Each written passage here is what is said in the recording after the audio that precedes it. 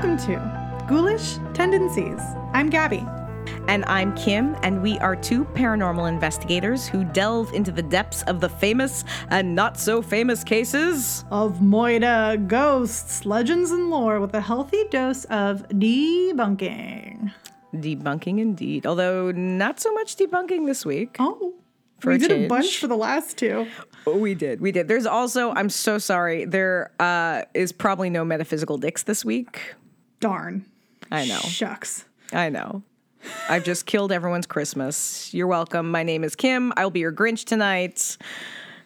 Come on this journey with me. Can't wait. Yes.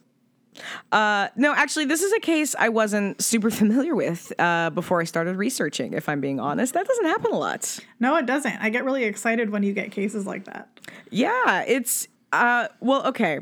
So full disclosure, what initially caught my attention about the case was the nickname the killer had. I have this book. It's Unsolved Serial Killers by D.R. Werner. It's a great reference. It's got some kind of like cool, weird, less known cases. Nice. Yeah, and like when I picked up the book, I was like, well, I know some of these, but I don't know a bunch of them. What caught my attention was the case of Jack the Stripper. I'm sorry, what? So, okay. Jack the Stripper, that is the nickname he was given by the media. Okay. And at first glance, you're like, sure, yeah, that's a funny name. It's an obvious play on Jack the Ripper. Also would make for a really great stripper name. No, that was actually the first thing that came to my mind. I was like, that would be an awesome stripper name or burlesque name, potentially.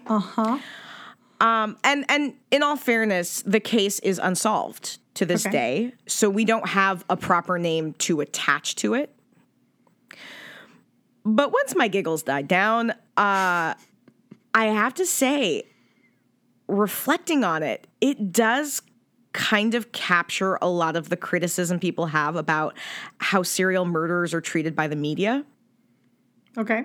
Well, because like the name Jack the Stripper, it's obviously designed to be catchy, Eye-catching? titillating. Yeah, exactly. But does calling the killer Jack the Stripper, does it detract from the seriousness of what are some pretty awful murders? 100%, because it feels jokey. It doesn't feel serious. It doesn't feel serious. Yeah. So mulling over it, I actually kind of actively dislike the moniker.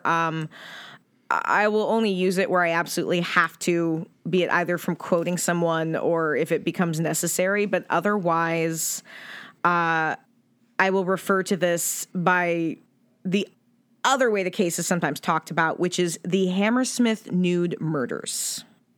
I'm so curious. I've never heard of this one before. I'm really excited to learn about it. In 1964 to 1965, a serial killer killed at least 6 women in the Hammersmith district in London. And so you've never heard about this ever, period, no. full stop. Okay. What actually, again, kind of caught my attention as well is that I may have mentioned on the podcast before, I did my post-grad work in London. Right. You talked about it last episode. Yeah. I went to school there, and I went to school not too far away from where these murders would have taken place. So it was kind of weird researching it and looking at some pictures and being like, I know exactly where that is. I've passed by there. That's creepy. It's a little creepy. But we're going to be going back in time to 1960s London. As always, I'm putting my little disclaimer in. Even though this case wasn't that long ago compared to some of the cases we've covered, there was a lot of discrepancies, especially when dealing with the ages and backgrounds of some of the victims. I did my best to trace the most accurate source possible. Sometimes I had to take my best guess or go with what was the most consistent across sources. Sure. Or what seemed the most reliable. But just, FYI, if you read about this, you may read some stuff that's mildly different because there was a lot of things that were reported differently even in the papers. Noted. But back to 1960s London. It's a swinging time. not gonna lie, the first thing I think of when I think of 1960s London is Austin Powers. Oh my God, I'm so happy that you said that because I love Austin Powers so much. I feel like I don't know if it's because, like, I mean, we weren't alive in the 60s. And so the biggest frame of reference I have for the 60s was Austin Powers because that was the media that we saw when, you know. Yup. Groovy, baby. Groovy. And I'm like, I'm sorry, London. But you know, it was an exciting time. You had music. Music was really great in the 60s. Fashion, lots of sex. And the city of London had been progressively cracking down on sex workers, which is historically an awesome idea and always turns out well. Says everyone all the time. Yeah, well, what this means is that you're punishing sex workers, which leads to them not trusting the police, so they're not reporting things. Mm-hmm. And if something happens to them, if they're attacked, if something freaks them out, they're reluctant to go say anything because they can get arrested for being a sex worker. Yeah. Now, a lot of these sex workers worked the banks of the River Thames, which also kind of had a little bit of a reputation for who was hanging out there. Mm-hmm. On February 2nd of 1964, two brothers spotted something on the banks of the Thames near the Hammersmith Bridge. Quote, "My brother and I had gone down to the sailing club early to get the rescue launch ready for the afternoon sailing. We were both in the launch bailing it out. The launch was lying in the mud by the old pontoon, which we don't use very much now. It was low tide. Then Douglas noticed the body wedged under the pontoon. We could see all of the body except for the head. I was pretty churned up about it. Yikes.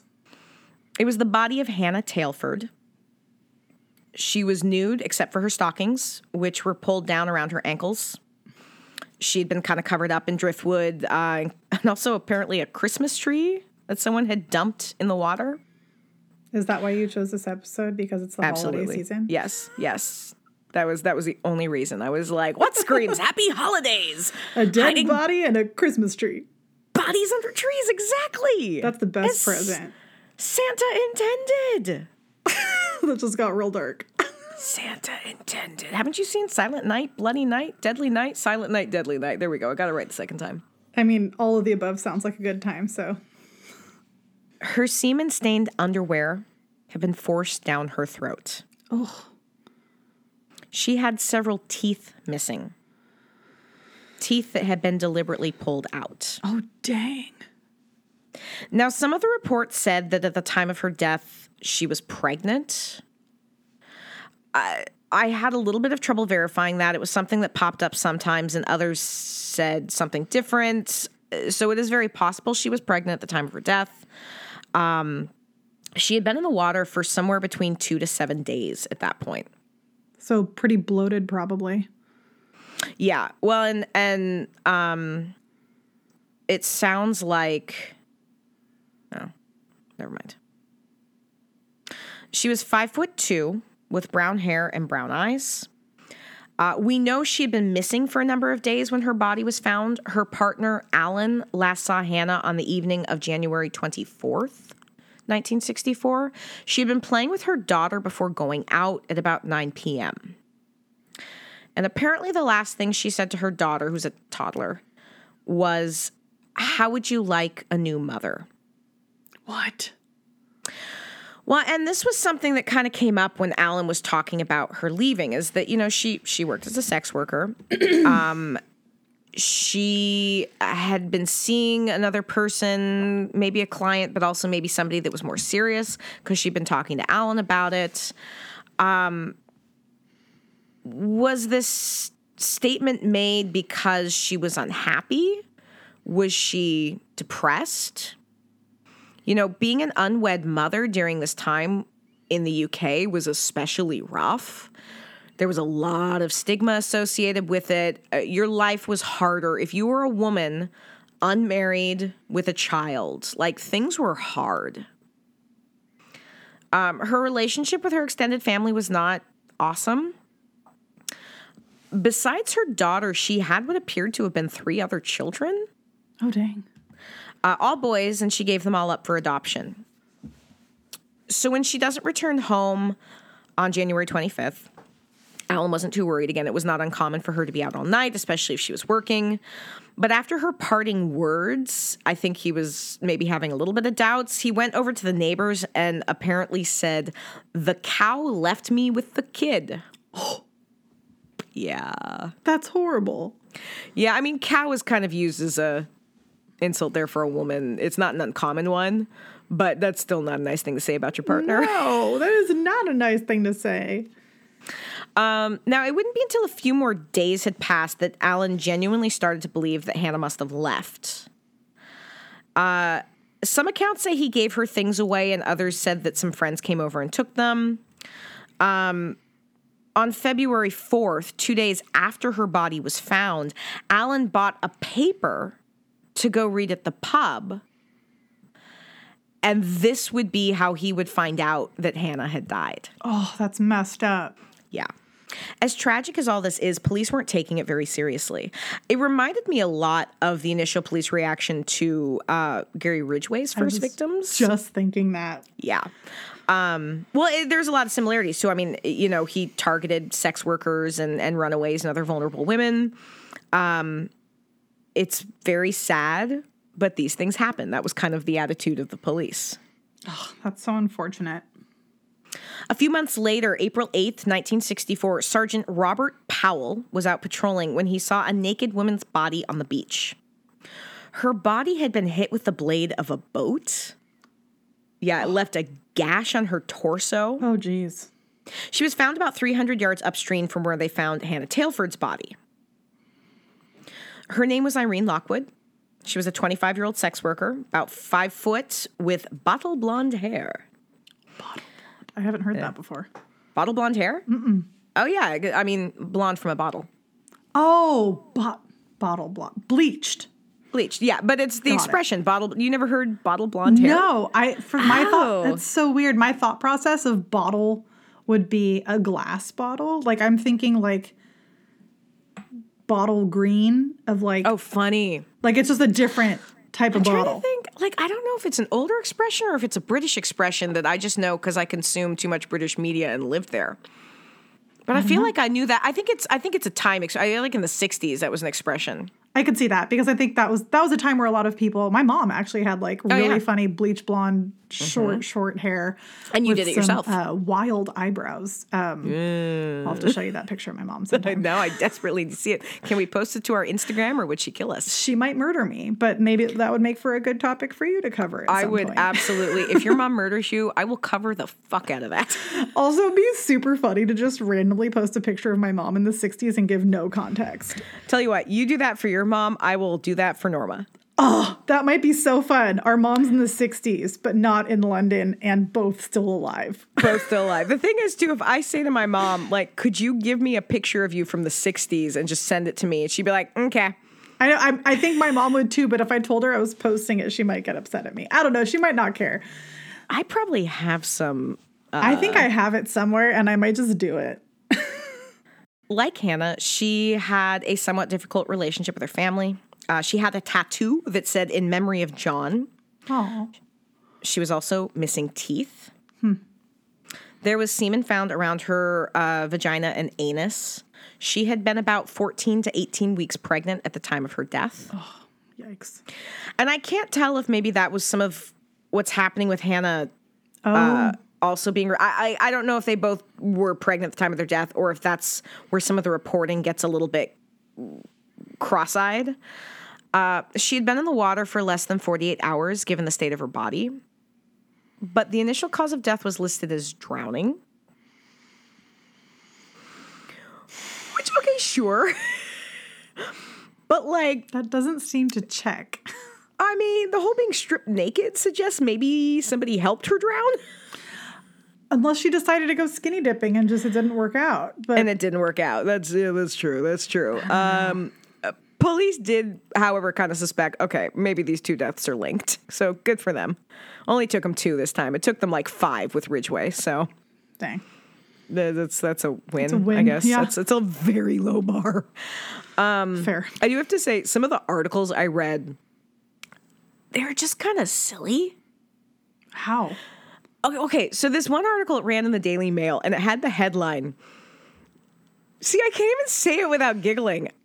River nude. It may be murder. Right? No, that's funny. Wait, but who's nude? Is the river nude? The river is naked. These are my questions. You need to be more specific. The article then goes on to say, Scotland Yard said today that the case of the tattooed blonde whose nude body was found in the River Thames at Chiswick, London yesterday was being treated as one of possible murder. This was mainly because of the mystery of the missing clothing. That sounds like a really funny book. It sounds like a weird Scooby-Doo episode. Yes! The mystery of the missing clothing. I mean, like, again, I giggled when I read this, and I had that moment of I'm reading this and, oh, this is so funny, and then stopping, and I'm like, I'm laughing about this funny article, but a woman is dead. Yeah. So it's that kind of messed up way things were being shown in the media, because it's titillating, but you're talking about now 2 women who have been murdered. I think it's also a way to desensitize the audience. Sure. And to, like, make someone want to read something that if it were just to say woman murdered and like no context of anything else, or if it were to say something that had like a less fun title, someone might not read it. Yeah. The intent could be to just catch someone's attention and be like, wait, what? And then read the article and then figure out what it's about. Well, I feel like, though, I mean, the intention is to sell papers. So right. some, headlines like that are going to sell papers. Now, right. Is it the most respectful way to be talking about a murder victim is Absolutely the question. Not. But it's really telling how, not just how the media was viewing these killings, but the way they're being presented to the public is that these are 2 women, 2 sex workers.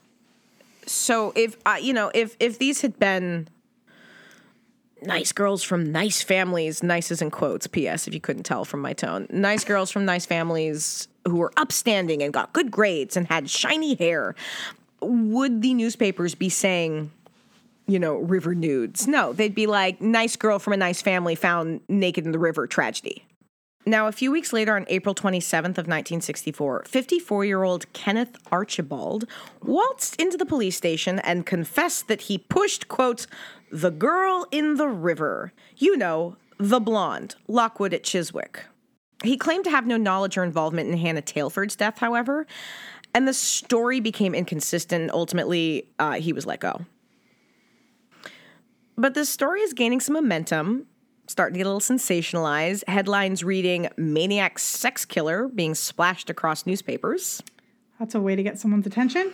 I mean, At 7:15 a.m. on April 24th, a third body was found. 22-year-old Helen Bartholomew. What a name. I gotta check that date. Hold on, that seems weird. Did I get that wrong? Sorry about that. That's okay. Is that right?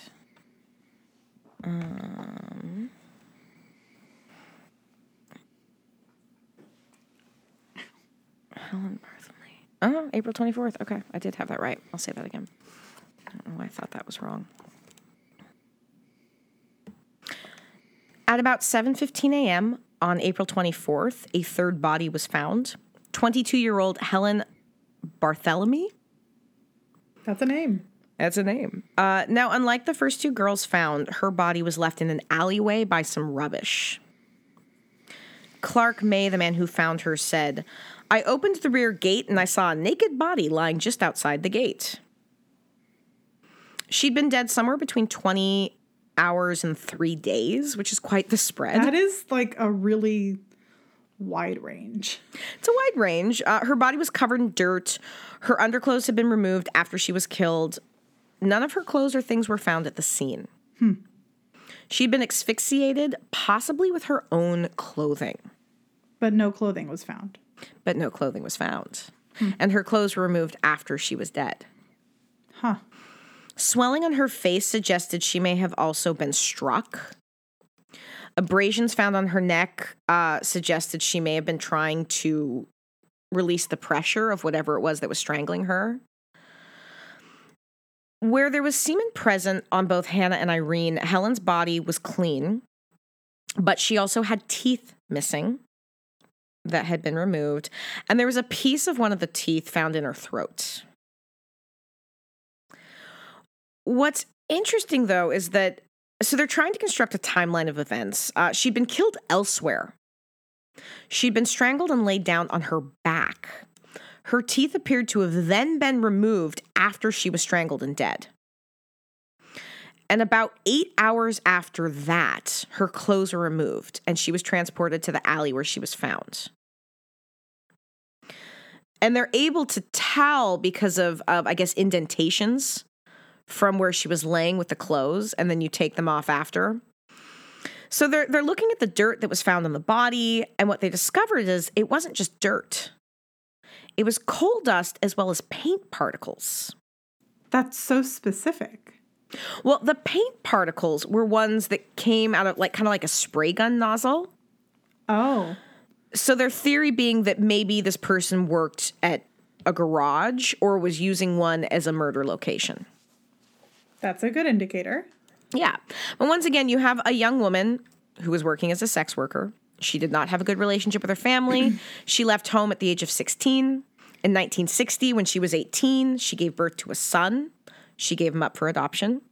In 1962, she was charged with robbery. By the time she died in 1964, she was working, again, as a sex worker.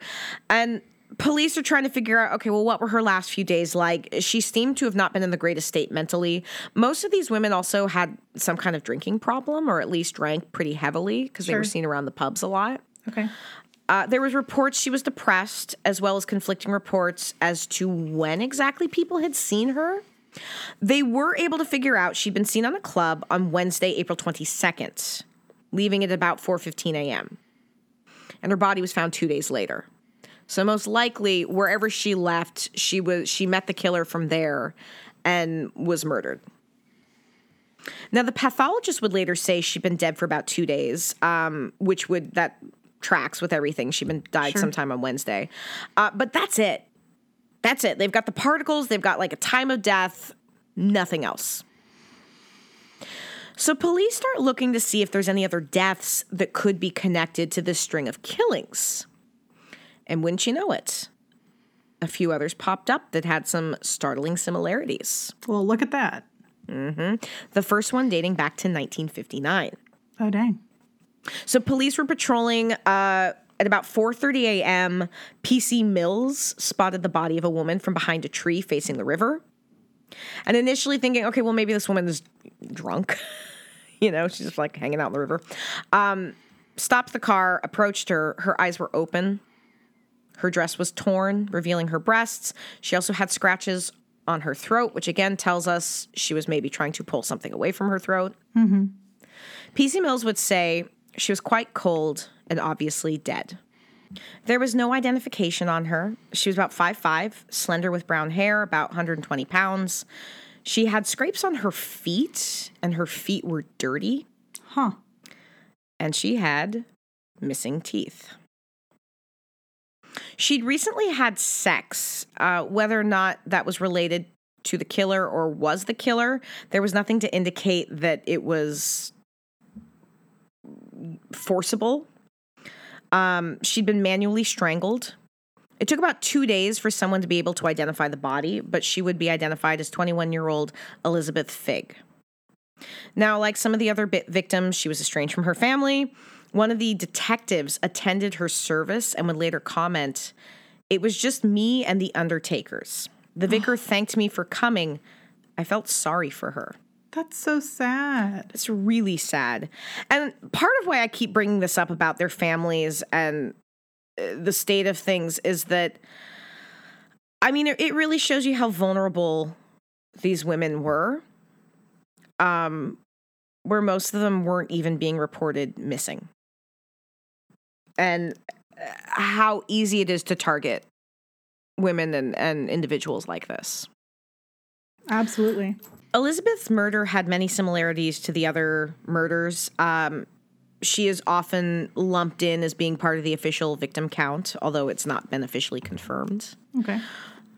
let's jump ahead to a little closer to our crimes. November 8th of 1963, 23-year-old Patrick Deneen was working construction, and he was working a machine when he spotted something that he thought was a dead animal. I was driving over it, and I didn't take a lot of notice, although I did notice a horrible smell. I saw 2 legs hanging out of the shovel. There was a stocking on one of them, and I stopped my machine and shouted to the foreman, "There's a body there." What a rude awakening. Right. Under about 2 feet of rubbish, they would find 22-year-old Gwyneth Reese. Now, her body was in much worse shape. It was decomposing. The head had separated from the body. Ooh. She was naked except for nylon stockings, which had been rolled down. One of the bones in her neck was broken, but the body was in such poor shape, the police couldn't determine if this was broken because of strangulation or from, like, the machinery when it was discovered. Which makes sense. Yeah. She was about 5'3". She had convictions for solicitation and one for theft. Police at the time thought it could have been an illegal abortion gone wrong. Oh. Because that wasn't uncommon. If somebody botched an abortion and the mother died, you dump the body. You don't want it traced back to you. But now they're looking at her as being a possible victim. So they've got their 3 confirmed victims, 2 more possible ones. And the newspaper headlines are dubbing this killer Jack the Stripper. That's such a choice. I get it. It's the UK. They're making a play on Jack the Ripper, which is killed similarly in that he killed, sex workers. But, really? So it'd be months before the killer would strike again. July 14th of 1964, 3 workers were decorating a restaurant in Chiswick High Road. It's just after 2 a.m. So one of the workers, William Kirwan, would later say, "I saw a vehicle drive up the service road and reverse towards the pedestrian passageway, stopping and reversing for about 8 or 10 feet. And this caught his attention. That's a little weird. It's late. Yeah, it's late. Or early, I guess, depending on your definition. And the car, it would look like a van, was light gray. It had its lights off. Ooh. Yeah. If you want to not look suspicious, maybe don't turn your lights off. Don't be suspicious. Don't be suspicious. Don't be suspicious. Don't be suspicious. So, being a rational man, he hollered, I love this, "Who dat out there?" Wait, can you do it again? "Who dat out there?" That is what the quote reads. "Who dat out there?" Nice. Yep. Now, the dude in the car is like, "Oh, my bad," and peaced out. A couple hours later, about 4:45 a.m., George Hurd was leaving. He worked as a chauffeur, but he was getting ready to drive his daughter on a trip. And he'd say, "I looked out of the window to see what sort of day it was, and I noticed what I thought was a tailor's dummy lying in the entrance to the garage of number 48 Bermead Road. I went over there and found it was the body of a woman. She was naked. She was sort of cross-legged with arms folded and her head slumped forward." Dot, dot, dot. Wow. Love the assumption that it's a dummy. Well, what I love is okay, on the one hand, if you're not somebody who's obsessed with murder, and this is 1960s, so, people weren't thinking the same way. Yeah, I could understand not looking out the window and immediately thinking something is a dead body. You're like, oh, it's an animal. Oh, it's probably a dummy or a doll. In 2022, that's what you do. If you see something and it's vaguely body shaped, you assume it's a dead body. But sure. We've learned things. And we also have the internet. We have the internet. So he called police. When they got to the scene, they noted the strange position of the body. It was kind of tipped over her right knee. This body also had particles on it, like what were found on Helen Bartholomew, implying she had been at the same spot. This also made them wonder, does the killer have some kind of layer or area he's comfortable using where he is keeping these bodies, possibly killing these bodies? Her back is dirty, so the pathologist thought, well, okay, so she's on her back after she died, but before she was moved. She'd been strangled like the others. It was also from the marks. It looked like she'd been strangled with her own clothes. She had a large bruise on her chest, which means she was probably struck there. She had missing teeth like the others, although once she'd been identified, it was revealed that at least her front 2 teeth had already been removed prior. Like prior to her Prior death? to her murder. Like she was missing some teeth. Okay. From life. Like from in life being shitty. Yeah. Got it. Classic British teeth issues, I'm assuming. She was petite, just over 5'1", around 110 pounds. Fingerprints would identify her as 30-year-old Mary Fleming. She married a private in the Royal Army Medical Corps, gave birth to their son in November of 1953. Her husband was then stationed in Germany, so she lived with her parents, and then they had some kind of falling out. Her and her mom, like, knocked heads, and so she left in 1954 and left her son there. And after her husband left the army, he returned to their son, and far as I was able to tell, didn't really have much contact with Mary. After he was told she had died, he said he'd received a letter from her about a year and a half prior that apologized for leaving, but that was the last time he'd heard from her. She had a second child in 1956, would be arrested for soliciting for the first time. She would then be arrested later on for stealing. In 1962, she had her third child, and then another in 1963. A woman that knew her would later say, "I felt sorry for her because I knew she had nothing." That's so sad. It's really sad. And again, it's a trend. It's a trend. These are vulnerable people who are targeted, and we're going to keep hammering this point home because it's I don't know. I always kind of see it as a way society is failing. Oh, one of the many ways. One of the many ways, but it's well, you're going to see some of the attitude towards a few of these women I'm going to keep getting into, because it's where I bristled so much at the Jack the Stripper moniker, is that, man, these women already had really rough lives. Yeah. And this on top of it, and then to be kind of a punchline in a weird serial killer's book is just not... It's a slap in the face. It's a slap in the face. Yeah, for sure. I could see that. So she was last seen on July 10th, which was 4 days before her body was found. And people are... I don't want to say they're panicking, because if, your average person in London is like, well, I'm not a sex worker, so this is fine. But this is not great. It's alarming. It's scary. Police are trying different things. They've got female officers posing as sex workers to try to lure the guy out, which sounds kind of dangerous, but, whatever. Newspapers are having a field day. But...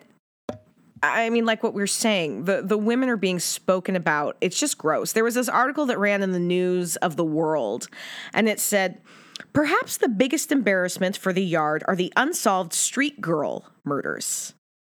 Street girl, that's how we're referring to them. That's classy. The identity of the sex maniac who tours the vice areas of Bayswater and Notting Hill looking for slightly built prostitutes is still not known. The perverted murderer, who may have killed 4 or 5 times, has presented Scotland Yard with its most baffling problem since Jack the Ripper.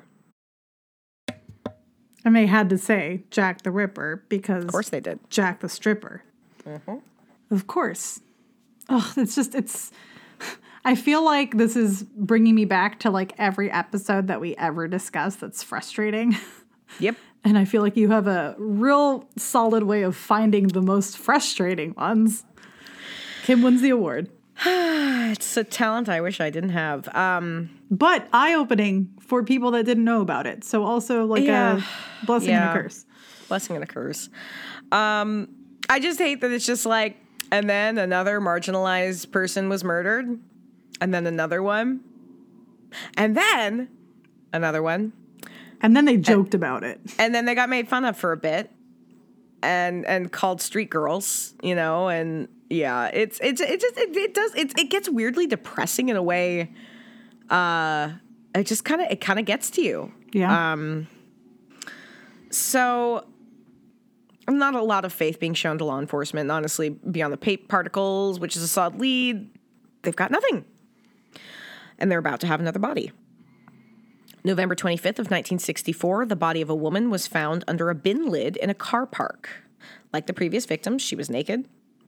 Unlike the other victims, her body had started to badly decompose. When it was found, it was covered in maggots. Oh, no. Yeah, you're welcome for that. Cause of death was asphyxia due to pressure on the neck. She had been stripped of her clothing after her death.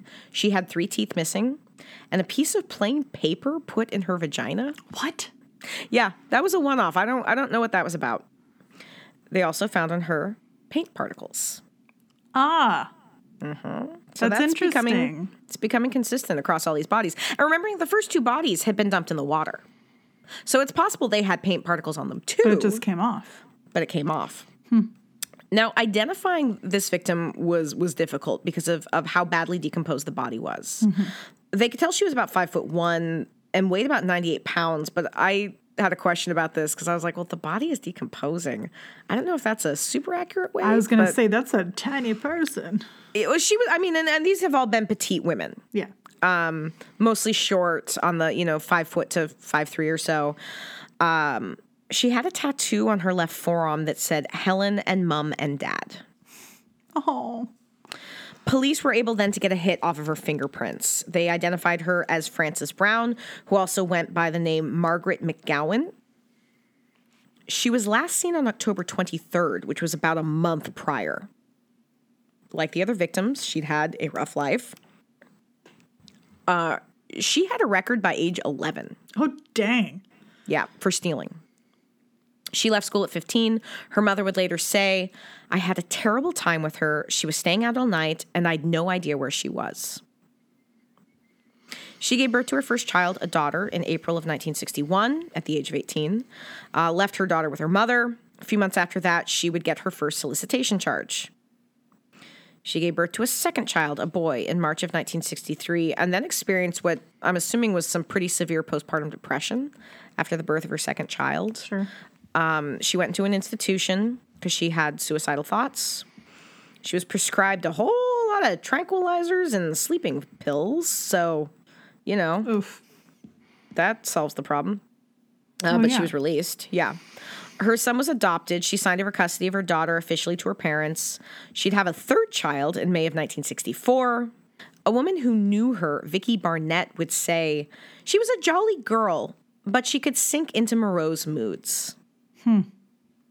I relate deeply. So Scotland Yard is doing this like door-to-door kind of operation, but what do we know still? We know the paint particles. We know the gray van from that close encounter. That's still basically it. That's not much. That's nothing. It's nothing. On February 12th of 1965, a woman named Thelma Schwartz was running late for work. It was about 5:45 in the morning, so it was still dark, which is, creepy. She heard a noise. And she said, it was too noisy for birds, and I realized it was someone rustling leaves or some other dead vegetation. Being a rational woman, she was like, nope. Peaced out, starting to run. Smart. Yeah. 4 days later, on February 16th of 1965, near that same spot where Thelma Schwartz had been walking, a man named Leonard Beauchamp. I don't know. Beauchamp? Fancy. He was working. Went to grab some supplies from a shed, and he noticed something covered in brush. I first noticed a pair of feet, and I could see them up to the ankles. My first reaction was that I was looking at a dummy. A dummy with painted toenails. Oh, that's so creepy. Just like thinking of a dummy with painted toenails. I didn't even know dummies had toenails. I mean, I guess you could like paint them on. The way you just said that. That's kind of off-putting, although now I kind of want to go paint some like mannequin toenails just to fuck with people. It'd be funny if you could sneak into a mall during holiday season and just like prank people by painting toenails on mannequins. It'd be a good time, but people would get so freaked out. Love it. Anyway, Continue. Well, so he goes back to work, but he's like, hey, y'all, hey, guys, I think there's a body out back. Not a dummy. Painted Not toenails. a dummy. So the brush on her body was an obvious attempt to hide it. On her left arm, there was a tattoo of the name Mick. She's about 5'1", about 126 pounds, dark hair, small nose with light brown eyes and pierced ears. She had missing teeth. She also had a dental plate that was missing. Interesting. Yeah. Marks on her body, once again, indicated that she was in her bra and stockings after her death. She had abrasions on her neck, suggesting she had clawed at whatever was strangling her. She'd been dead about a month. Oof. Likely stored in a cool place or even a refrigerated spot for a couple weeks. That's a long time. It's a long time.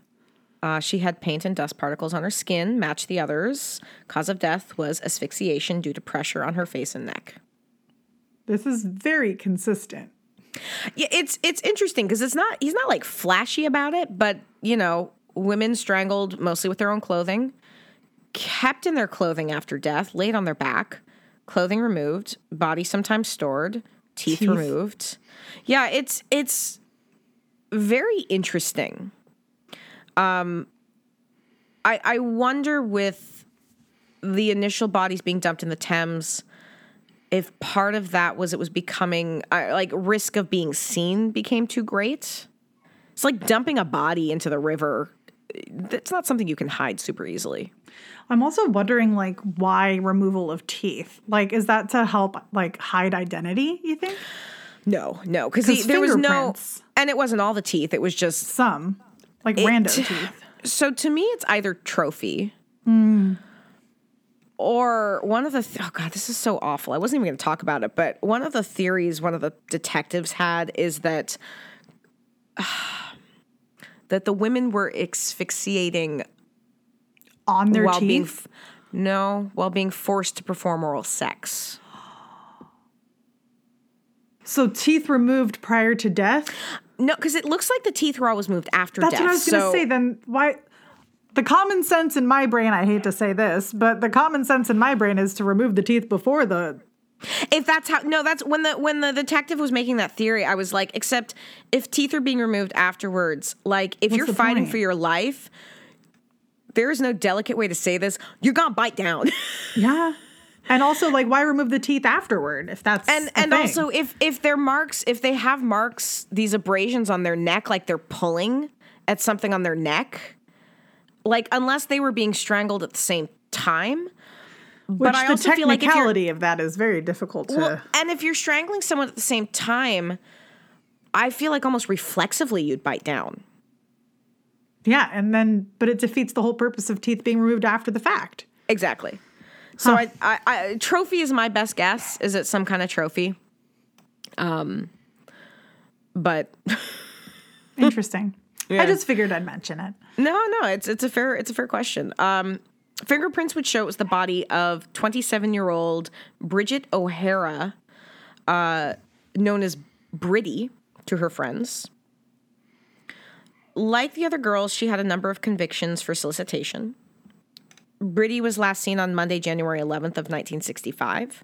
She told her husband she was going to go borrow some money from a friend because they were broke. Instead, she went out working. He reported her missing on February 3rd. Rather than list her as missing, she was listed as a prostitute who had walked out on her husband. Oh.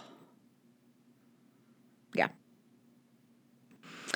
To give you an idea of how gross some of the detectives were about these women, one of them was on record as saying about Britty, she was an unsavory individual who would prostitute herself to the lowest order, as did the other murder victims. From time to time, she left her husband to cohabitat with other men, having little regard for the type of person she lived with. Oh my God, that's messed up. It's messed up. And again, it's this attitude, well, you know what? If they didn't want to be murdered, they shouldn't have been sex workers. Just the shame put into that, though. Absolutely. Complete disregard for human life in general. That's awful. Well, it puts a value on who deserves our empathy and who deserves our time and who deserves the efforts to find their murderers. It's saying, this one is not as important because I disagreed with her lifestyle. I hate society. And again, that attitude, you see it too often in a lot of these cases. And we're beating this dead horse, but there is a reason why a lot of serial killers target sex workers and marginalized people who are not listened to, people who the police don't believe. Or they don't look for. Or who have an attitude of they don't matter. They are not people. And not much has changed in like the 20 years between him and Ridgway. Sadly, it's not. The story, though, it's becoming more sensationalized, which also meant that the papers were getting more and more inaccurate. And more fun with their titles. More fun with their titles. A decision is made to bring in the big guns. Detective Chief Superintendent John DeRose, who was nicknamed... I saw two versions of the nickname. Some said 5-Day Johnny, and some said 4-Day Johnny. I'm sorry, what? Of how quickly he solved the cases. Oh, okay. I was like... No, because he solved cases real fast. But it was weird. Even across reports, some of them referred to him as 5-Day Johnny and some called 4-Day Johnny. And I was like, they couldn't make up their mind of how many days it took. Couldn't make up their mind. Yeah. It's did it take him a full week? Did it take him only 4 days of the week? Who knows? Leave it. Maybe some cases were 4 days and some were 5 and they couldn't make up their minds. So DeRose starts this massive interview process. He has a theory that the killer must be smaller, like a smaller man, and that's why he's targeting small women. What? That's the stupidest thing I've ever heard. Thank you. I was going to ask what you thought about that, so I appreciate you said that. Well, general and in all fairness, this is the mid 60s. The understanding of methodology of serial killers was very rudimentary. We didn't even call them serial killers at this point. No, not yet. We called them, sex maniacs and perverts and mass murderers, but we didn't call them serial killers. So I sort of understand not appreciating the idea that some serial killers have physical types. Bundy certainly did. Yeah. Long dark hair, middle part. Yeah. And some serial killers are using their victims as stand-ins for something or influenced by... So, is that possible? Sure. But probably not. Probably not. It could even just be a power thing where they like feeling extra superior and big to a small woman. Yeah. Maybe because they're smaller or maybe just because it gives them that extra rush. I don't know. Well, and we'll be talking about this next week a little. It could play in to the identity of one of the killers as to why he liked small women, but we're jumping the gun a little. DeRose theorized that he worked a job exposing him to the sort of spray can particles that we're finding on the women, and that he had access to a spot where he could keep the bodies. But again, yep, these are all things we already knew, buddy. But okay. One thing that did happen, however, a few yards away from where Britty's body was discovered, they found a match to the paint particles that were found on some of the bodies. It was on a transformer that was right there. Oh, that's interesting. That's interesting because right by that shed and that transformer, there was a paint spraying spot. Like a factory type place. Sure. So they test the paint and it's a match. The bodies have been stored on the Heron Trading Estate where they found Britty's body. And this place, it's like a giant factory park. Mm-hmm. There were 35 factories on this estate. I wasn't really familiar with this idea, but yeah, they just have all these factories. It's like the industrial district, sure. I guess. Yeah, that makes sense. And this one specific spot, Napier's Aereo Engines Ltd., was vacant. And particles there match those found on the bodies. So we know at least the last 4 had been stored there. Factory closed in August of 1963. No security. You don't need a key to get in. In fact, there was workers who used it as a shortcut to pass through. Mm-hmm. Sometimes couples would come to get neckin', not naked, neckin', or neckin' naked. naked necking, whatever. River nude. River nude. So this is big because they found the spot where he's keeping the bodies. But it also, you have to ask yourself, okay, why did he dump a body right by where he has been keeping the bodies? Was he interrupted? Like that woman walking to work and he freaked out and so he took off? Maybe. Maybe, yeah. Was he ready to move on? Maybe. Was this going to be his last kill? Maybe. It's odd, right? Yeah, it's a little weird. It's a little weird. Now, they declare they have a list of suspects. Police are like, we got suspects. We got good suspects. You just wait. We're going to narrow it down. Then we'll get back to you.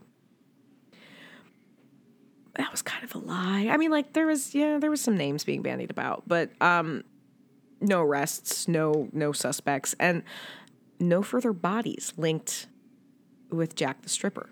Why do you think they did that? Announced it? Yeah. That they had all these suspects. I think they were trying to scare people.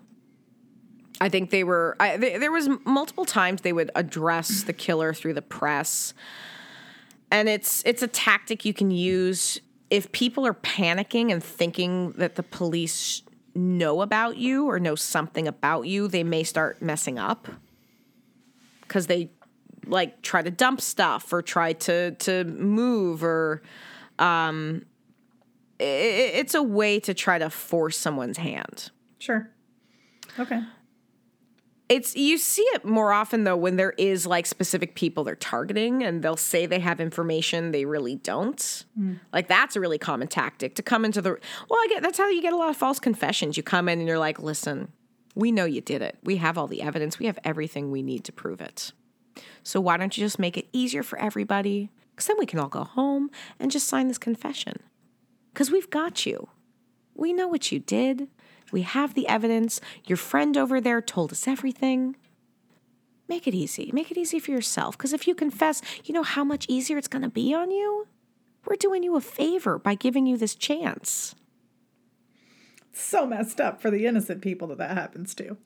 Yeah. I mean, that's a tactic. That is used to... that's not old. That's how they get it now. Yeah.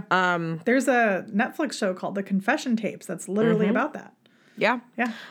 It's why I'm a big supporter of the Innocence Project. Everyone, if you have some extra money and you want to know a great charity to donate to, might I suggest the Innocent Project? They do amazing work. And they don't pay us to say that. They really don't. And they are highly, if you're somebody who tracks like the scores for the various charities, they have a very, very high score. I have nothing but respect for the work they do. They are really remarkable.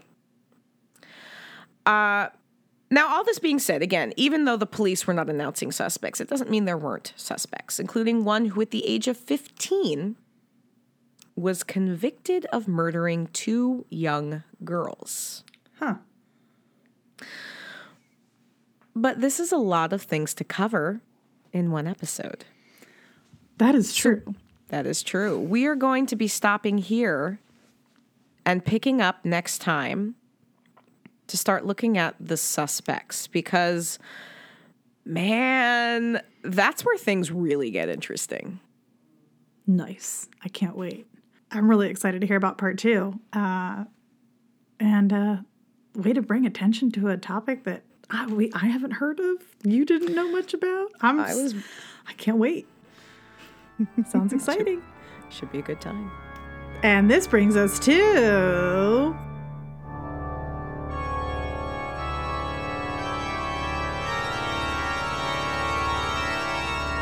Creepy Critics Corner. Creepy Critics Corner. Kim, what you watching? I did go and see Violent Night. Oh, and? Oh, man, that's delightful. That is a delightful movie. I hear some people saying it's like Die Hard with Santa. Okay. For me, it had a little bit more of a Deadpool vibe to it. Deadpool's fun. Deadpool's real fun. I mean, again, that kind of like irreverent humor. Yeah. David Harbour is the Santa Claus I didn't know I needed in my life. David Harbour, I have never been attracted to Santa Claus before, and yet I don't know, man. He was doing it for me. What can I say? Oh my God, that's the best thing I've heard you say in a long time. I'm just saying. I was like, he's kind of a badass. He gives you presents. He appreciates some good cookies and milk. Don't we all? Don't we all? Like, tell me this is not a great man. And there's some other backstory stuff that I also found appealing that I can't really get into without giving away a plot point. So fair. No, it was a real good time. There was a couple times I think the script and the story didn't fully know what it wanted to be. It kind of becomes a little.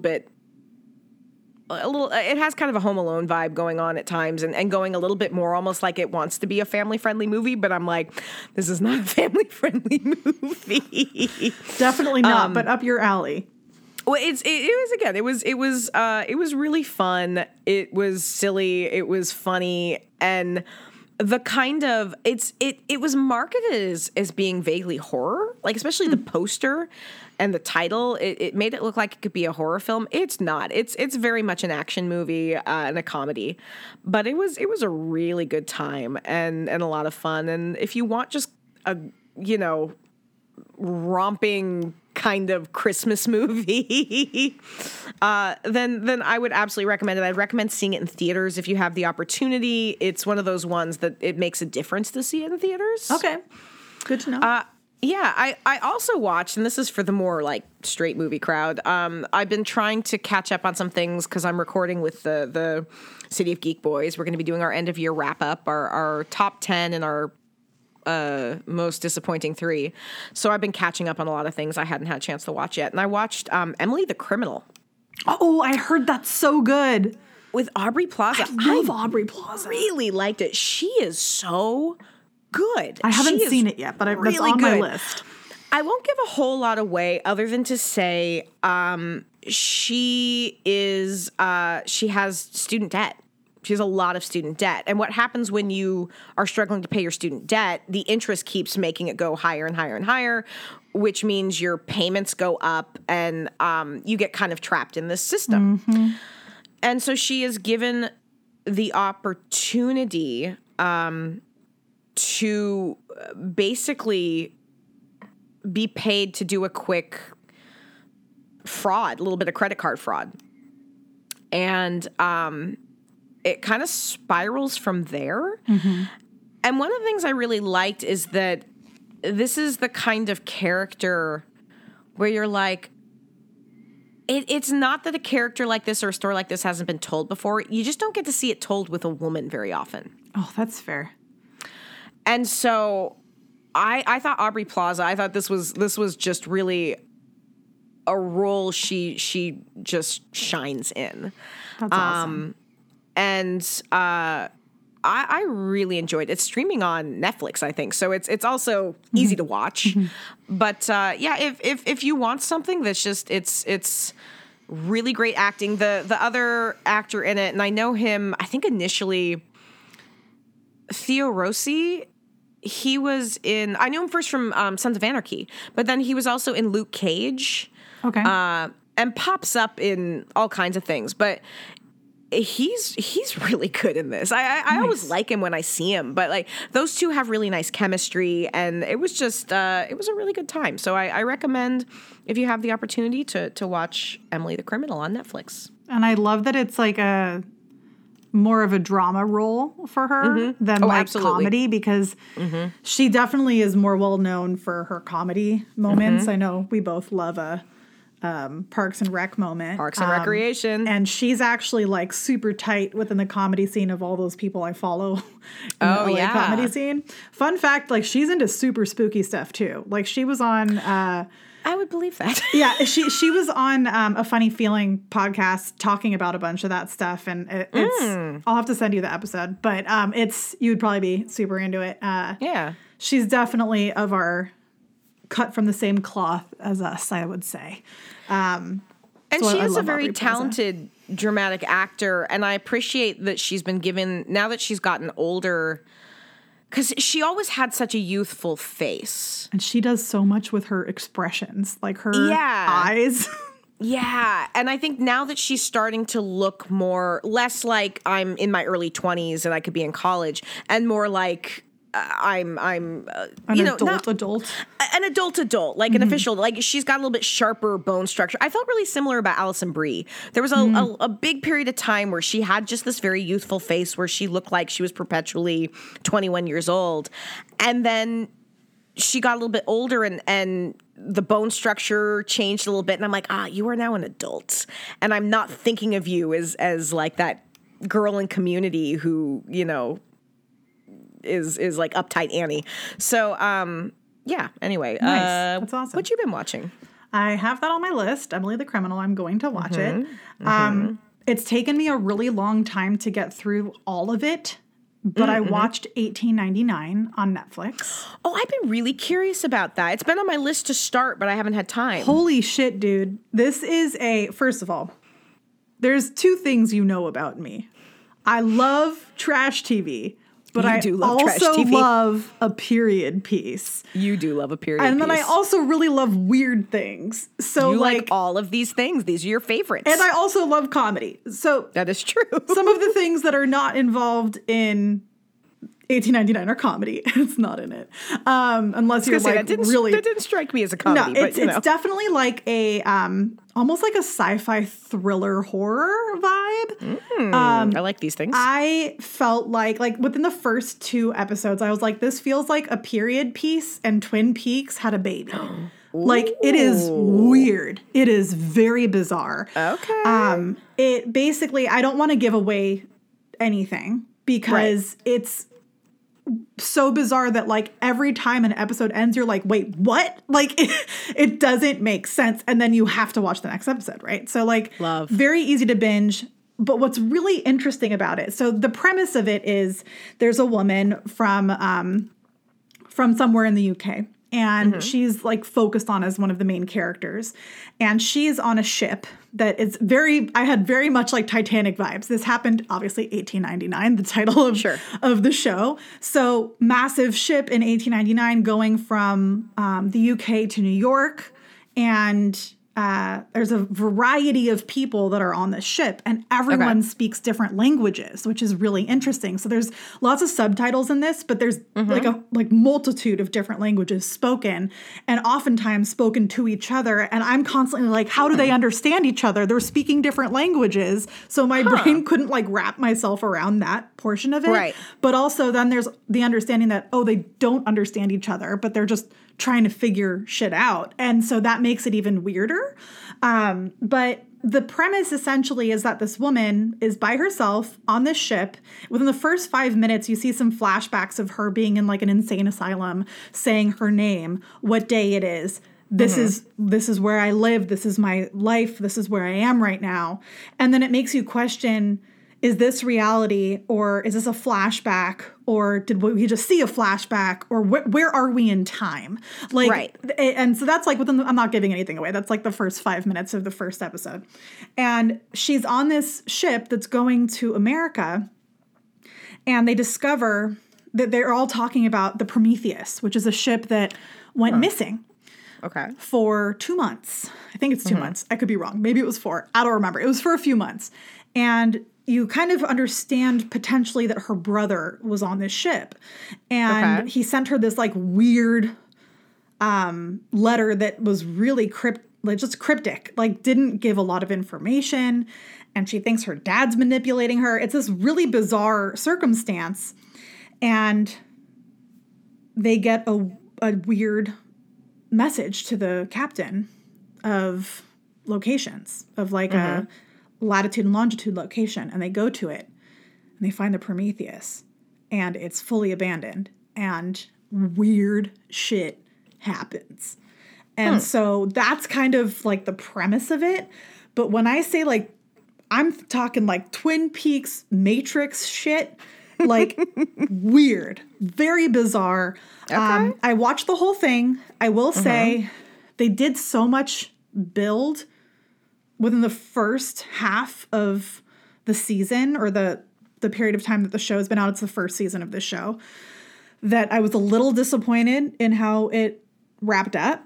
but I really don't want to give anything away, especially since you haven't seen it yet. And I'm sure a lot of people also haven't seen it. It just came out, I think November 17th is when it came out. Yeah, I was going to say, I remember seeing it because it was one I was going to recommend to my parents. Maybe we watched when I was visiting them, and then we didn't because we had other things we watched. Yeah, instead. it's I would say if you're going to watch it, like pay attention the whole time. Like I have shows that I watch that are like background noise that I just need to have on.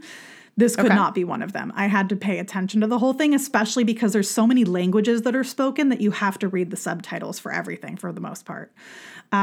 So it's a really interesting approach. And I believe it was done by the same people that did Dark. Did you ever watch Dark? Oh, yeah, I liked that. Yes. So I hadn't seen Dark. I actually started watching Dark. I've seen like the first half of the first episode, but I wanted to watch Dark specifically because I really liked this. So that should give you a little bit of insight. And then everything else I've been watching is mostly trash TV. Too Hot to Handle is back. It's a stupid show. I'm not going to spend too much time talking about it, but I love when a bunch of horned up hot people get together that are like thinking they're going to be able to hook up and then they can't and they're not allowed to. And it's very funny. So that's basically what that is. And I've also been watching that. So, you know, a couple ends of the spectrum. Okay. Fair enough. But I am really excited to watch Willow, which is on my to-do because that is on Disney Plus now. I also watched Return to Oz. Haven't seen that in a million years. I love that movie. Love it. It's such a horror movie, man. Like I remember watching that as a kid and I was like terrified. Oh, it's so messed up. All the heads? Horrifying. Yeah, but it's amazingly messed up. Oh, for sure. 100%. It's great. I turned it on and made Terrence watch it. And like he actually hadn't seen it until I showed it to him. So that was fun. Fun adventure. Thank you so much for listening. If you would like to find us on socials, look up Ghoulish Tendencies Podcast. You will find us anywhere. We are also on Patreon if you feel generous and want to help make us more effective at what we do by giving us money so that we can produce more content for you. You can find us there. And if you can't contribute financially, go on over to Apple Podcasts and Spotify, give a rating, review. We really appreciate it. Having said that, happy holidays. Happy holidays. Looking forward to part 2 next time. Yeah. Having said that, stay spooky.